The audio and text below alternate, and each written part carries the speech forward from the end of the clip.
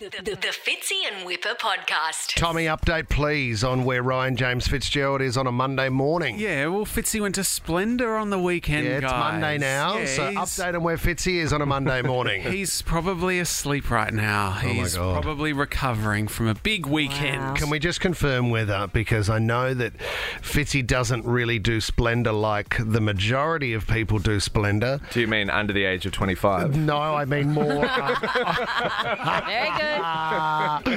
There must be some old knees at Splendor.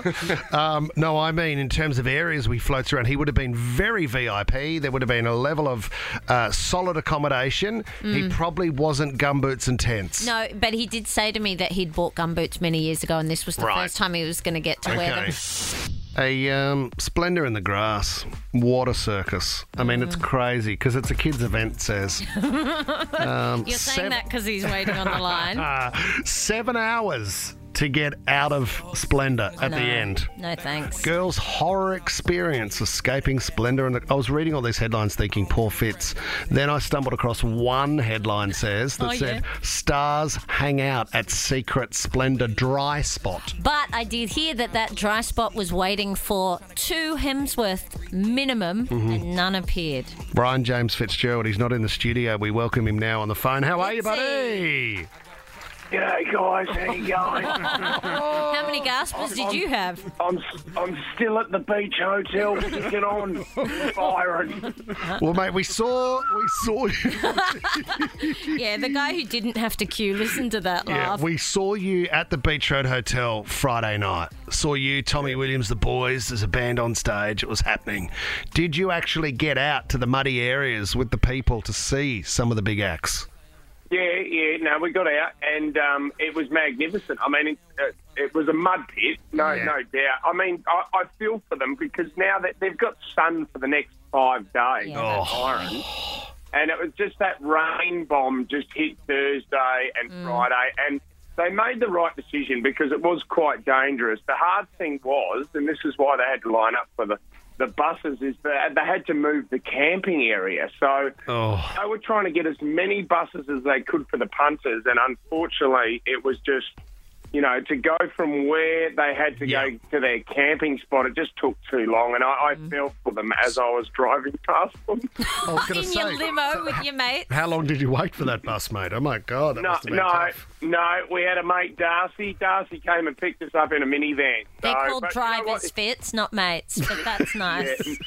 So Darcy, he did well. We just had to sling him a couple of things that we can't talk about. But it was. I loved it. We got to see the Strokes on Saturday night. It was magnificent, and the atmosphere that they really got into it. Everyone was loving it. So I loved it. So the stories that we saw and the tents floating away and the mud and the gumboots. Was it true? You didn't see all that?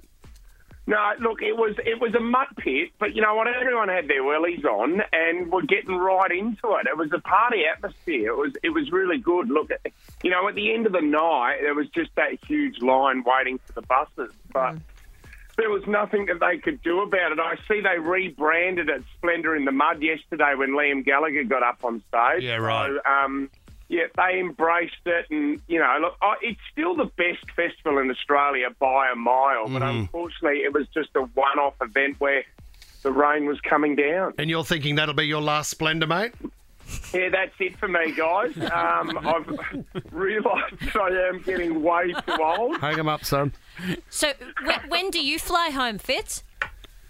I'm just waiting now, Sarah. I'm at Coolangatta Airport. Rubbish. I know you're standing out the front of Batoni's getting a coffee in Balmain, but that is a nice shot Sarah, from you. he would be here if he was in Sydney.